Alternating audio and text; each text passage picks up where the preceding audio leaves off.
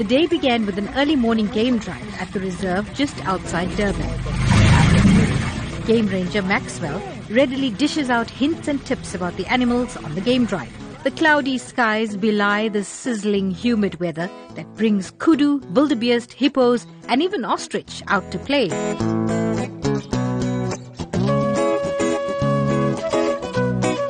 Amid a dazzle of zebras and a crash of rhinos, the game drive whips up quite an appetite. The drive, courtesy of the Tala Collection Private Game Reserve at Camperdown in the KwaZulu-Natal Midlands, is coupled with the launch of their new convenient offering, a pre-ordered picnic basket with a halal option available. Through sandy pathways, stomach-churning turns and the calls of the African bush, a clearing reveals a wide-open vista of lush green hills peppered with frilly green trees and a smattering of thorny bush. And then you see it. A fully laden table with delicious dishes prepared by Chef Michael Gazu of Tala. What about something that's easy for the bush? What would you recommend, or what would you say is your personal favorite? That's mini wings, mini chicken wings, custard tart, and samosa, calamari, cheese sandwich roll.